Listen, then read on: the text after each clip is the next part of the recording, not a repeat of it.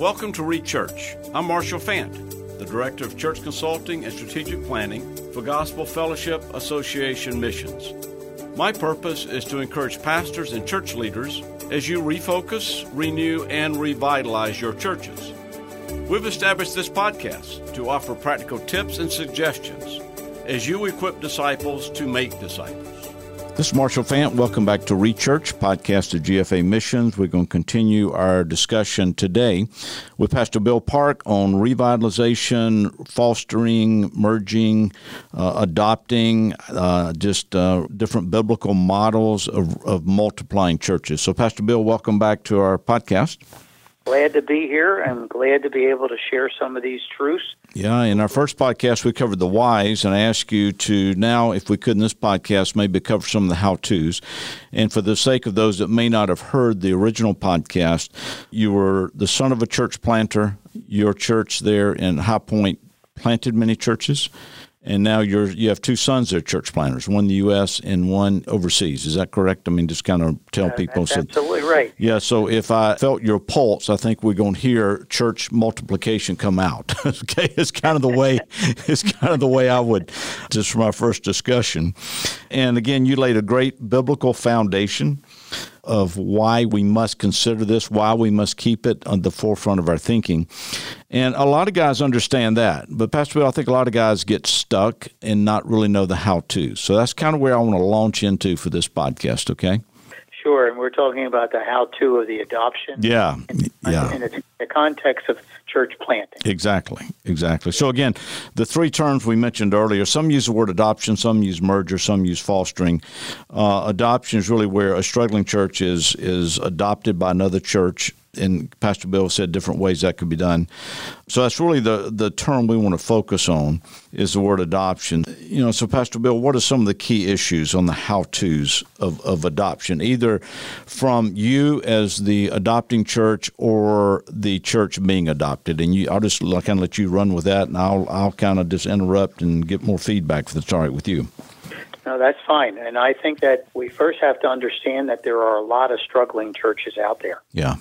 And what I mean by a struggling church is this church that's not making disciples. Mm-hmm. In other words, have not had an evangelism outreach mindset, and a church that has not had many people trust Christ. Yeah.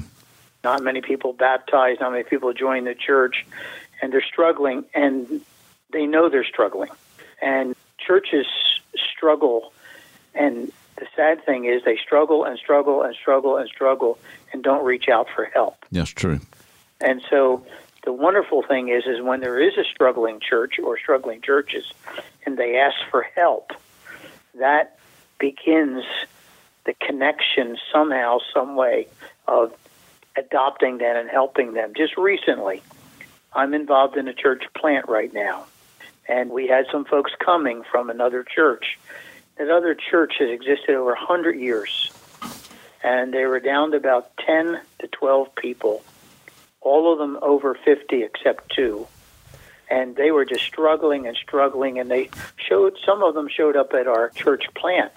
And in the conversations, just getting to know them and seeing them there, and they began to tell us their story. And in the middle of telling us their story, since we have three men who are helping lead the church, they said, could you guys help us with Sunday morning services? All right, so they came to you, right? They asked for help. They came to us. Got it. And then we said, we'll be glad to have one of our guys come help you fill the pulpit and do some other things for you. Sure. And after about 2 or 3 months of this, amongst our guys, they decided that I should go there and just do it permanently. And so I began to go there and to develop a relationship with these people, and they would sit down and we'd pray together and we'd talk. And one time sitting down in a meeting, maybe 8 people, if I remember right, What can we do? What can we do? And I suggested to them, I said, well, you could close the church. Right. And I said, I'm not necessarily for that. And they're immediately raised red flags, and they're thinking, oh, no, we don't want to close this church. We've been here 50 years. And so that began a conversation, and then I brought up they could find a younger pastor. I could help them find it. And we already did that twice, and we're still not moving forward. Yeah. One of them said, what's this about an adoption? Oh. They brought it up. I didn't bring it up. I said, well, let me talk to you a little bit about it. We're into about 5 or 6 months of relationship now. And they said, hey, explain to us what an adoption is. And so I had done it before, and I knew something about it, but I told them there's no game plan in the Bible. It's just simply God's people helping God's people to move forward when a struggling church. And they would say, well, your little church there is really growing. You have over 100 people. We only have 10. And one of them said, why doesn't your Branch Life Church plant, which is not even a year old, adopt us? Wow. So what we learned was, in previous experiences, each church is a 501c3. Right. Each church has a constitution and bylaws. Some constitutions do have a closure clause in them. Some of them don't. And so you go into the Constitution and see exactly what it takes to maybe even be adopted or be an adopter. And that, I have found, always takes finding an attorney. Yes, okay. And having the attorney look through the document. And we were fortunate in this last adoption that we found an attorney in Pennsylvania who is a pastor and had worked with these kind of things in the past. That's a blessing. And that was such a wonderful thing. Yeah. So when we came to we'll call it the business meeting, the conversations meetings, we took about 2 months and twice a month sitting down after church and just talking about it. All right, so I think what I hear you saying, go slow. Yeah, that's exactly what, and I actually have that written in a little note here in front of me. Go slow because you want to build trust. Yeah. You want to build relationship. You want to build camaraderie with these brothers and sisters in Christ. Most have been at the church 40 years, 50 years, 1 or 2, 60 years. And they had invested their lives in this church. Yeah, sure. And now here's this new young church coming in. And so we were meeting needs. We were providing the pastoring. We were providing the music. We were providing nurturing and caring for them. All right, so let me ask you a question. Let me just interrupt you just a second. So as you're there months, okay, is what I hear you saying, and you're having meetings, after the services every so often to build relationships because they need to know who you are and you need to know who they are. Is that fair? That is very, very fair. And when you and I talked about this, I said I was going to contact several people. Yeah. And I contacted my nephew who had been involved with Harvest in adoptions. And he said that you need to be very, very, very careful when you're getting involved in adopting because you just can't assume that these folks are just going to come along and be part of it and you just do everything. But you need to realize that some of them are hurt, some of them are disillusioned, some of them are happy with past leadership, and you need to pay attention to that. You need to work with it. So that's why we were going slow, because we wanted the church that we were adopting to know who we were. Yeah. We wanted to know who they were. And I think you made an interesting point, which I want to just emphasize here. I think you said something about a young pastor, and they said they'd already tried that a couple of times. Yes. Because I think there's a misconception out there that if you just bring in a young pastor with a wife and a couple of kids, that is the silver bullet and everything will go well. And it's not. You're building Christ's church. You must do it His way.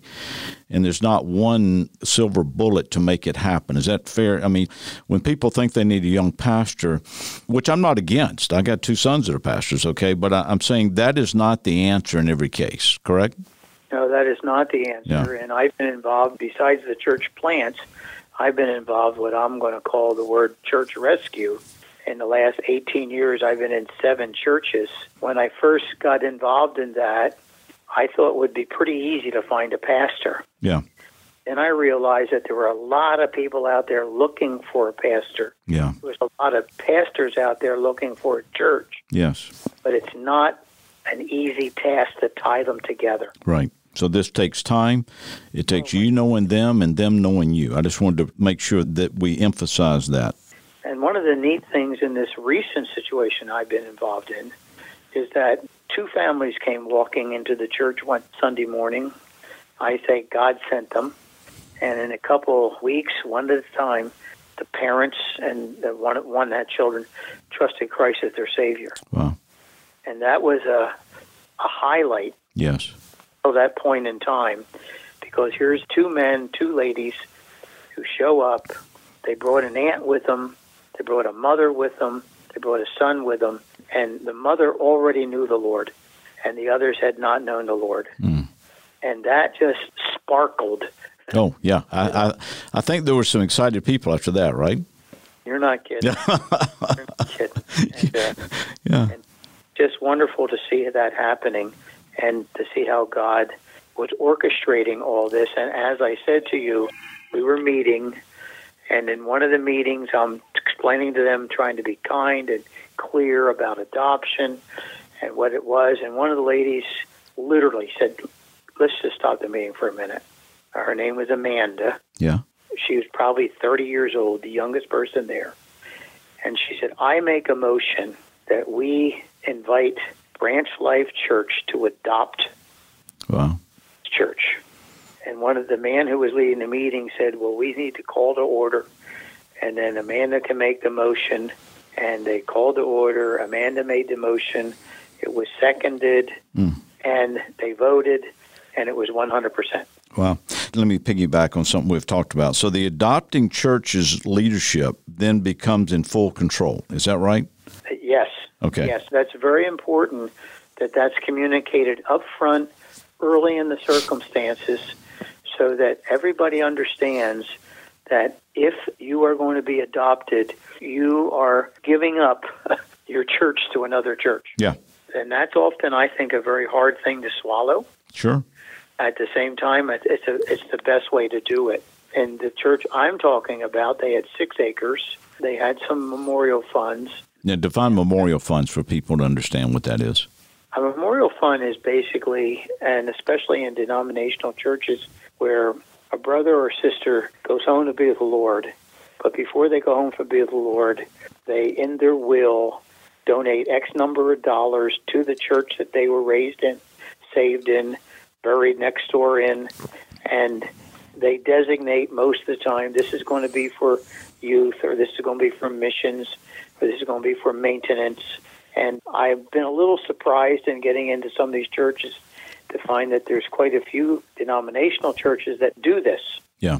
And so a memorial fund is something that someone has given to the church, and with the goal of helping the church move forward. Got it. I just want to make sure that was defined. All right, let me do this. We got about 5 minutes or 8 minutes to wrap this up. And what I want you to do is explain 2 things, unexpected blessings and unexpected challenges. So what are some unexpected blessings in these adoption processes that you've been through that you have found? As I said, I've been involved in 4 of them. Okay. And I have to think the most recent one is the one I can talk about the best. Yeah, sure. That's because it's a great example. So in the most recent one, it was in the adopting church was a church plant that was not a year old. Okay. The adopted church was started in 1868. Wow. And so that was the context of what was going on here. And so for the new church, was struggling to find a place to meet on a regular basis. All of a sudden, we are going into a building that has Sunday school classes, that has a fellowship hall, that has a kitchen, that has a parsonage, that has a pavilion, that has a softball field, and has other things like that. And they probably were debt-free, right? Yes, absolutely. Yeah. Mm-hmm. In this case, it was debt-free. And which I think is a common of churches that I have seen go through this. They have buildings debt-free. They may have cash. I've seen a church with $100,000, but yet they're dying. Okay? So I think what you described is, I love the illustration because it's fresh with you, but it's also repeatable throughout the United States. Yes, I think it's much more repeatable than we would even think. Yeah, I agree with you. And just knowing in one denominational situation, one of the leaders spoke to me, and he said there were, in Pennsylvania, New Jersey, Maryland, and Delaware, they had 200 churches. That were dying? They weren't all dying. Okay. But most of them were struggling. Yeah, yeah. And I know for sure that the two that are around us are dying. Yeah, yeah. And so it was obvious from talking to him, his heart was very, very concerned about what was happening. Yeah. And so the church that we got involved in was a denominational church. Okay.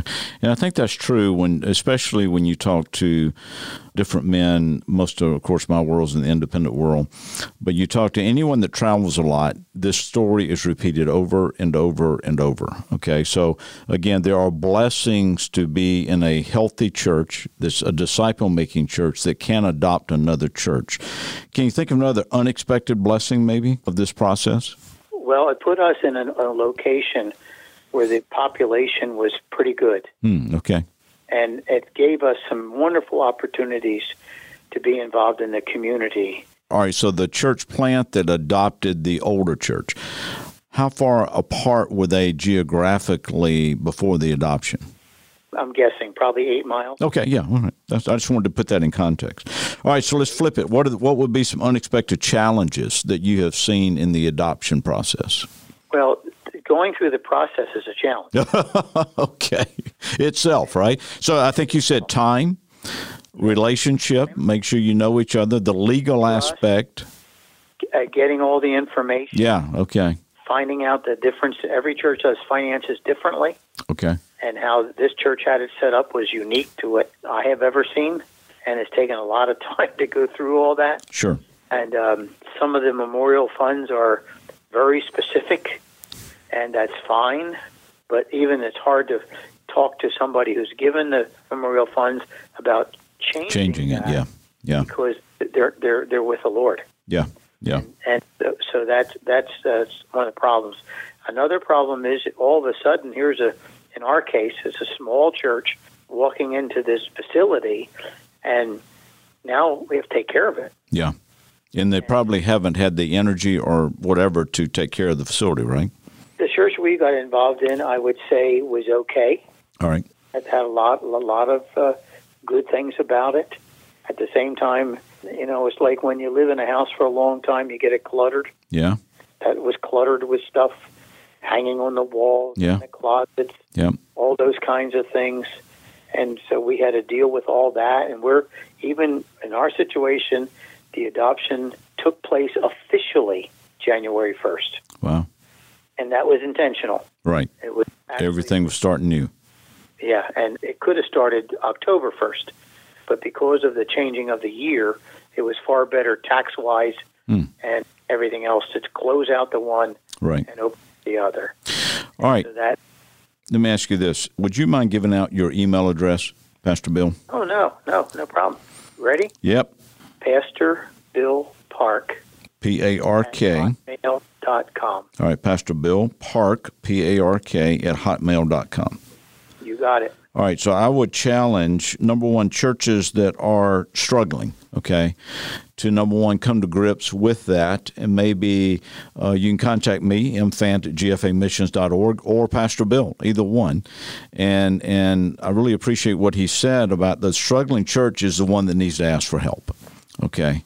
And I think if you go back through that and you go back, and I would challenge a church that maybe needs to be adopted to go back through and listen to both of these podcasts, okay, and listen to exactly how Pastor Bill laid it out, the whys and then the how-tos. Now, I want to make one other comment in closing, okay, because you gave me this quote that's important, that putting things on hold could be a problem, right? Once you stop the process and put things on hold. I should have brought that up earlier. You want to comment on that in closing? Now, all I would say is that, like in anything else, there's momentum. Yeah, there we go. And momentum is a very important word, whether you're playing a football game or buying a new car. And in a church, it's the same thing. And as a church that's struggling and are wondering what to do, finally get some light. Oh, look at this. This is an opportunity.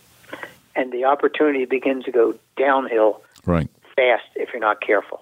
And I think, of course, this whole thing, we're assuming they're committing this to prayer. We're assuming this is a spiritual decision. That is the umbrella we're operating under. So we're not just talking about a process. This is a spiritual exercise of Christ Church, not our church. I just wanted to make sure we put that in there, right? Yeah, and in our little church, the church we're doing adopting, our motto is pray first. There you go. And so we would bring that into everything we would do. Yeah. Okay. Well, Pastor Bill Park, thank you for your time. Again, Pastor Bill's email address is PastorBillPark, P-A-R-K, @hotmail.com. And I greatly appreciate GFA sponsoring this and Pastor Bill taking the time to go through these two podcasts. Again, part 1 was on the why of church multiplication, of churches planting and assisting other churches. And then this one was on the how-to. So, Pastor Bill, thank you so much. You're welcome. I appreciate the opportunity. You're listening to ReChurch, a podcast of Gospel Fellowship Association Missions. If you would like more information about our ministry or how we may assist you and your church, visit us at gfamissions.org/consulting.